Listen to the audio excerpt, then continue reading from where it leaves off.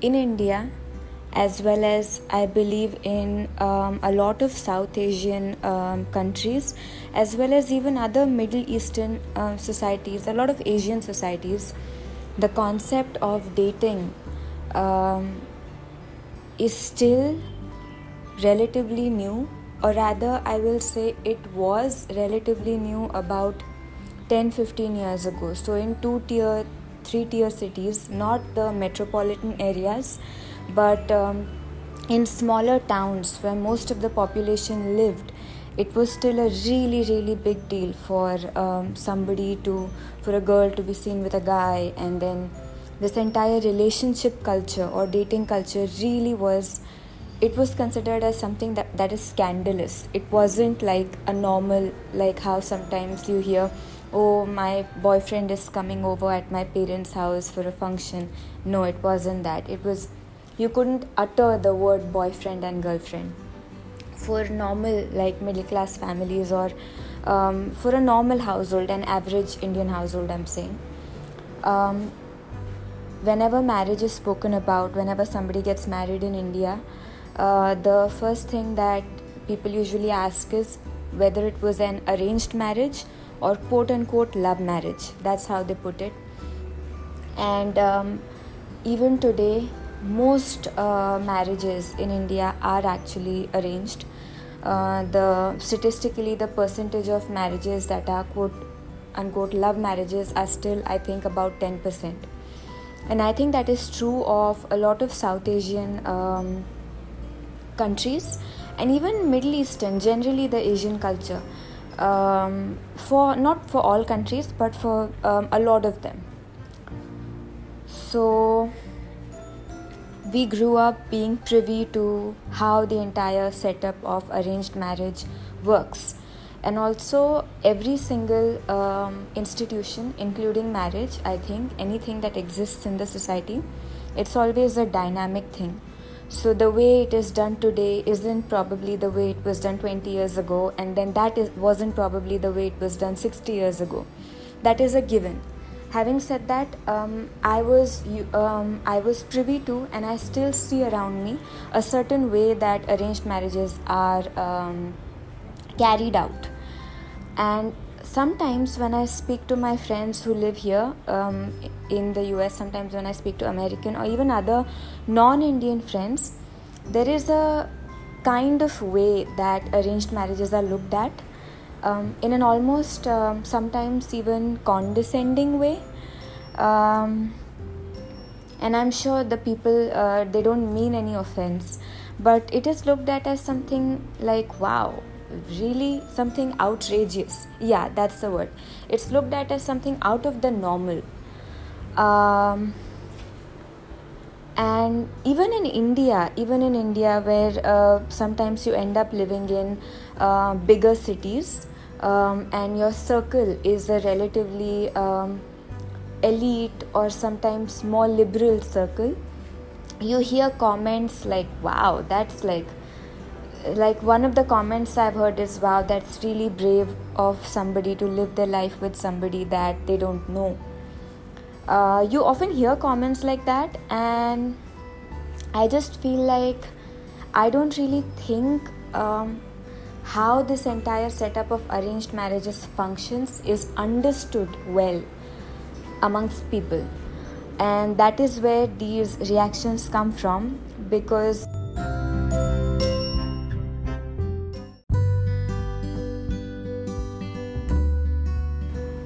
you look at it as something so alien. That's why I want to explain a little bit about what I have seen around me, right?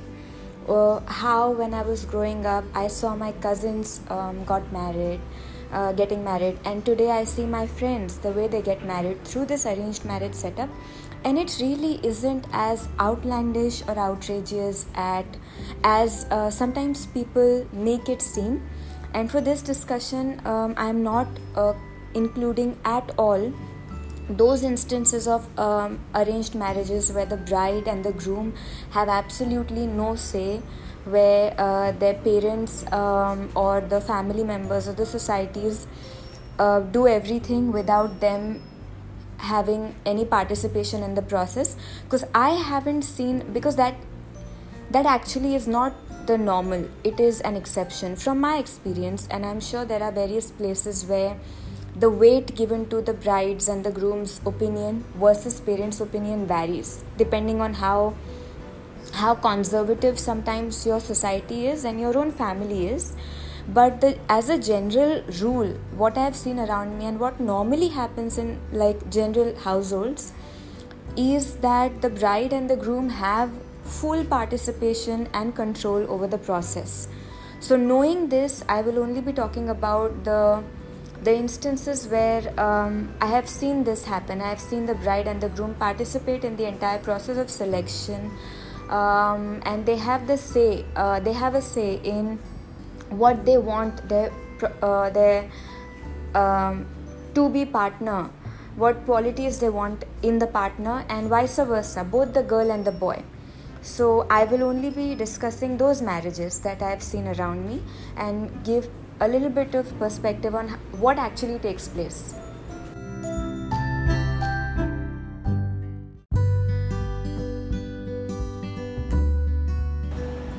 First step is getting in touch with prospective grooms and prospective brides, which means getting to know the people in your community, in your society, who are of an eligible age and who are looking to get married. There are multiple ways of going about this. One of the ways is obviously the one that we saw in Indian matchmaking, where there's a certain person in the community who's designated with the task of spreading the news of who wants to get married, who's looking for an eligible match, etc., etc. Then we make something known as a biodata. It is known as a biodata today, but I really don't know. Maybe it's known by different names. I've seen this around me. In the biodata, it probably, when you go to dating sites, right, the way they have your photo and then they have a section for your bio. So biodata is similar, but the section for the bio obviously has more marriage relevant stuff. So a biodata will have one picture usually, and then it will have information about your education, your parental background, sometimes your family background also, information about where you live, where you're working, your hobbies and interests as well. So people can write just the way they write in the dating profile. I've seen people write they like traveling, they like reading, they like adventure sports, etc., etc. You also get a preference. You also get a space to mention your preference, like what kind of a groom or bride are you looking for. I personally know a friend who's written that she is a working woman, so she wants a partner who doesn't expect her to do all the household work by herself, because she is career driven. So whatever with respect to the community, with respect to the society that you're a part of, whatever your particular demands are, whatever you want in a marriage, you write it in that section. And there's usually also always a place for horoscope, the Hindu horoscope. This I'm talking about setup pertaining to Hindus, but I'm not really sure how different it is in different religions. But usually people do have horoscopes, because most people I know, they do believe in horoscopes. If you don't, if your family doesn't, then it's a different thing. So this is the first step. Sometimes these biodatas are circulated by a person who's designated to circulate them. Sometimes they are just circulated in hearsay, like I found my friend's daughter's biodata, and I know another friend who has a son who's looking for a girl, so I just hand it over. Sometimes that happens. And then there's also a website. There are actually several websites, but an example, there's a website known as shadi.com. Shadi means marriage. So it's like an online portal, an online space, which is like a dating app, where you can actually upload your bio, you can make a profile for yourself, upload your picture, upload all the information that you would upload in your bio, and perhaps more. I have never used it, so I don't know. but maybe it has additional features which lets you know like what location you would be willing to move to in case you get married, because in the vast majority of cases, even today, the girl is going to move to wherever the guy lives. So I think it has all those additional features. And then you begin from there. So that's the starting point. That's how you come to know of the prospective groom or the prospective brides. The people who I know, they go through this process of selection, rejection for a while. So it depends. Somebody can take 3 to 4 months to find a person, and then in some other cases it may be more than a year. I really don't know, depending on how choosy you are, depending on what you're really looking for. Once you establish contact with the person that you are looking for, whose bio you are interested in. So I found a bio, for example, and I'm interested in this guy. So typically families contact each other. So instead of me perhaps texting the guy directly, because families are already involved in the process, it is more likely that my family will contact the guy's family. However, it's also equally common. I've seen that when people are old enough, they instead just contact each other. Like I've seen that as well. So it really depends. The contact information is mentioned on the bio. Once that happens, you kind of discuss what your requirements are with each other. If both the parties, if both the families as well as the bride and the groom involved are willing and are both interested in each other from the get-go. So up until now we haven't met, we have just communicated through our biodatas and then perhaps phone, texting, whatever. And up until this point, if I think this can be taken forward, then a meeting will be arranged. Again, the meeting, how formal or easy it will be, it depends on the family, depends on the community. In more conservative setups, the family, usually the guy's family, will come to see the girl at the girl's hometown, at the girl's house. So it will be a more formal meeting. If it's a slightly more liberal environment, then it is possible that the girl and the guy meet at a coffee shop or somewhere where they could talk without the involvement of parents. So that's a huge variable, it depends. Once that happens, once you see that over a period of time you can talk and you feel, you discuss whatever you want to discuss and you feel like there is compatibility, then the families move forward. Then eventually the wedding date is fixed and everything is carried out. In this entire process, from the biodata to the meeting and then eventual communication, if something goes off, then the wedding is called off. So the way I have seen it, really, it isn't very different from how you would approach dating a person, even generally or on a dating app. One thing, however, that when you meet somebody via dating app or when you're just dating casually, it is really up to you how far you want to take that relationship and what you want to do with your time. However, when you are meeting through this arranged marriage setup, because the ultimate goal really isn't a hookup or something casual, usually for both the parties it's marriage. So you don't really see like people will keep dating for 8-9 months and then just call it off, or you won't typically see people just hooking up casually while not intending to get married. I'm not saying that's not possible, it is of course possible and I'm sure it happens, but typically, because the people who do enter that setup, they have marriage as the end goal in their mind. That is how it and also families are involved, so people are a little more cautious perhaps then I would be perhaps in a casual dating setup.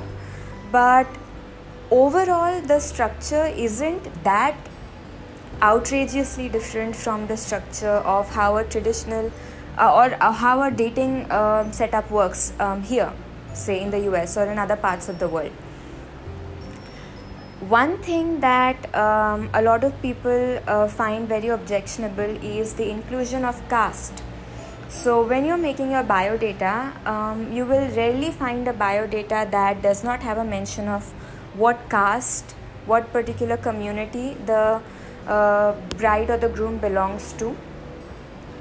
And this is not me favoring the caste system, right? That is a very complex topic and a different discussion altogether. But what I have learned practically, how that's useful. So, for example, if I belong to a certain caste A, if as a girl I know that I have to get married and go to the family of a certain caste B, all the festivals that I normally celebrate as a person belonging to my community, most of those festivals may not be celebrated in the caste B. The kind of food that I am used to, caste B may not have most of the food items that I have grown up eating. Their rituals, their traditions, a large part of their culture may be very different from one caste to the other. So that is why a lot of my friends I have found, and also the language, God, there are so many languages. And the language I speak at home is probably not the language my friend speaks at home. So practically speaking, I have found a lot of my friends, they do want to get married within their own castes. I don't particularly think that that's because they are casteist or that's because they consider some other caste as inferior. I think very practically speaking, the kind of life adjustments that they would have to make in order to re-assimilate into a person's household who's not from the same caste as them, I don't think it really makes sense to them, because they will have to give up a lot of what they have grown up with. And you could argue that they don't have to give up, but again, you are leaving, right? You are leaving your household, you are going to a different household. You can't celebrate a festival alone. So you need a community, you need an environment that honors the things that you have been doing in order to be able to keep doing those things. I think the way we grow up and the way we live here, right? We are really protected from exposure to people who don't belong to the same socio-economic class as we do in this society, like in American society. And this happens organically, so it's not like somebody is segregating you. But for example, I went to college and I work, so most of the people around me typically end up being more or less from the same socio-economic class that I belong to. And if you ask a question to somebody from here, for example, living in an American society, if you ask somebody, would you date somebody who belongs to a significantly different socio-economic class, especially lower, who is of a significantly lower socio-economic class than you, then I think a lot of us would re-question, a lot of us wouldn't be sure, because practically you know that when you do that, you will have to make a lot of change in your life in order for it to be able to, for that person to assimilate in your world, right, in your socio-economic class, and in order for you to be able to assimilate in their class. Now, does that mean that people will never look at somebody beyond their socio-economic class? No, I'm not saying that. Of course, we'll always find examples of people who perhaps liked each other so much, or who had some connection where it didn't matter. But for the vast majority of us, we all have our own non-negotiables when it comes to dating. Similarly, for example, if I am on a certain dating app and I see the profile of a guy, and the guy is great, but he says, I am a recovering addict, say a recovering alcoholic, and I'm seeking treatment, immediately you know that the kind of reaction, the kind of response that guy is going to get is going to be way different than if he hadn't mentioned that. And it is very likely that a person who is recovering from alcoholism and if he does it nicely or if she does it nicely, they'll end up building a great life for themselves, because this happens all the time.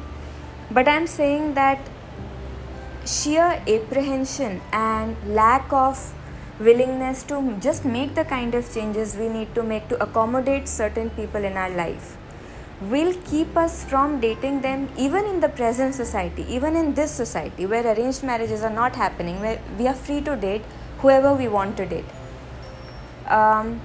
I look at the caste angle from the same perspective, and I think relationships, right, and especially marriage, especially something like marriage, in every society, no matter how you go about it, it is a negotiation, like it is a contract. So I am putting my needs on the table and you are putting your needs on the table, and then we are trying to see how we can work together on both of our needs, and both of us are going to have some non-negotiables, like I can't do with this, I can't do with that. That happens in all kinds of setup, whether you are dating somebody or whether this is happening through an arranged marriage setup. A lot of times in an arranged marriage biodatas, people mention their salaries, which is true, which is a factor which people do consider when they are choosing their grooms. And the same thing also happens in dating, I think. If people are dating from a perspective to get married, they might end up giving a good amount of importance to how well off the other person is, for purely practical reasons. Having said that, I think I've seen in my own family certain couples who did get married through this arranged marriage setting, and now when you see them, it is impossible to really say that they got married through the arranged setup, because I don't know why, but I think some people individually are able to find that sense of friendship and companionship within themselves. Same goes for so-called love marriages. Sometimes you see that sense of companionship between two people, and sometimes you don't see it. And that same applies to arranged marriages. Sometimes you just don't see that. Sometimes it is just a contract, or it is less than perfect, whatever. I don't think on a very basic level, even though people are going about it very differently, I don't think what essentially they are doing on a very basic level, whether it's a person casually dating here or it's a person opting for an arranged marriage there, I don't think they are that different. One thing that always is spoken about arranged marriages, right, and I find there is some truth in that, is that when you are dating people, you have to go out, you have to open yourself up to rejection, you have to kind of put more work. Whereas in arranged marriages, so rejection happens in arranged marriages too. So your biodata is what gets usually rejected, or after one meeting or maximum two, you get rejected. I don't think it can really be compared to a rejection after months or years of dating. That is a whole different experience. Is it fair to say that people involved in arranged marriages have to put in less work? I think it is said often for guys that you have to put in less work because your parents will find you someone to marry. I think it can be said that there is some truth in that. Although you can't claim that every person who's opting for arranged marriage is doing so because they don't want to put in the work, or they are less capable of finding a person for themselves.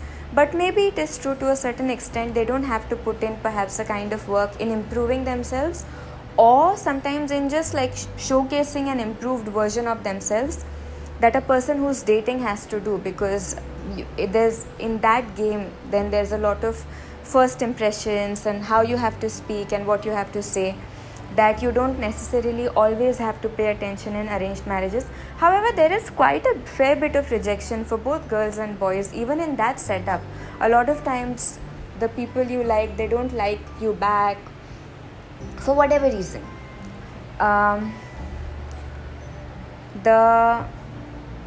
So also it is just like in in dating, right? Just like in dating in a Western society, it is never really, you will always find people where their parents or their families or the family or parent of one of the person in a relationship will have a huge impact on the overall relationship. Similarly, in arranged marriages, I don't know how, it's not easy to say really, it's not easy to make a generalized statement of how much say a groom and a bride will always have. Typically, what I have seen around me is that and like for normal families, you will have a say. Nobody will force you to marry somebody who you don't want to be with. Parents may give you opinions.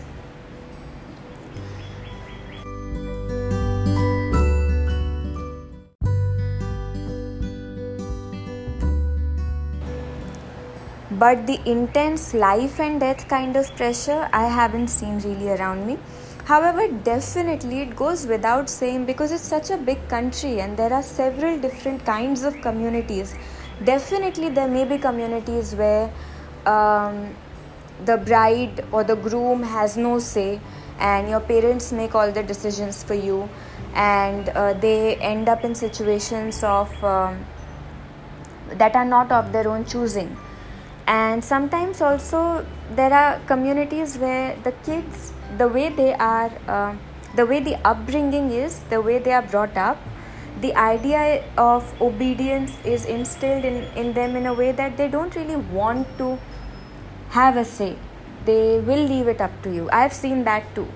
So it's really difficult to make a generalized statement on how, in this aspect of arranged marriages, just the way it is difficult to make a generalized statement in normally like the couples that you see around who are dating, because you never really know what the dynamics of the relationship is.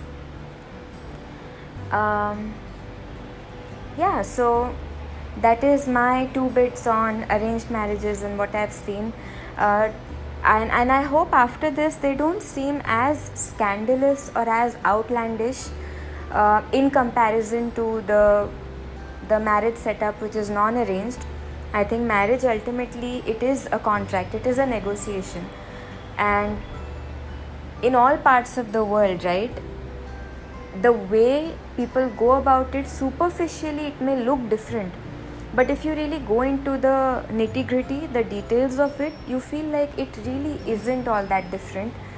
And it depends a lot on the individual, what they choose to really prioritize through the process, or what they want to make of the process, or what their approach is towards like companionship and marriage in general. That's it. Thank you very much. Bye.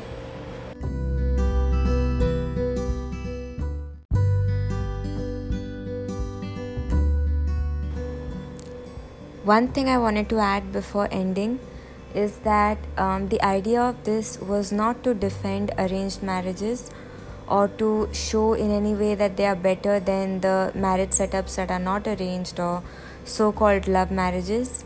I think the idea was to humanize the entire process a little more, because I've discovered that for some people who are completely unaware of what an arranged marriage is really, or how people go about marriages or dating in a society where dating culture isn't really that penetrated within, they treat it as something bizarre or something out of the world, and it really isn't bizarre.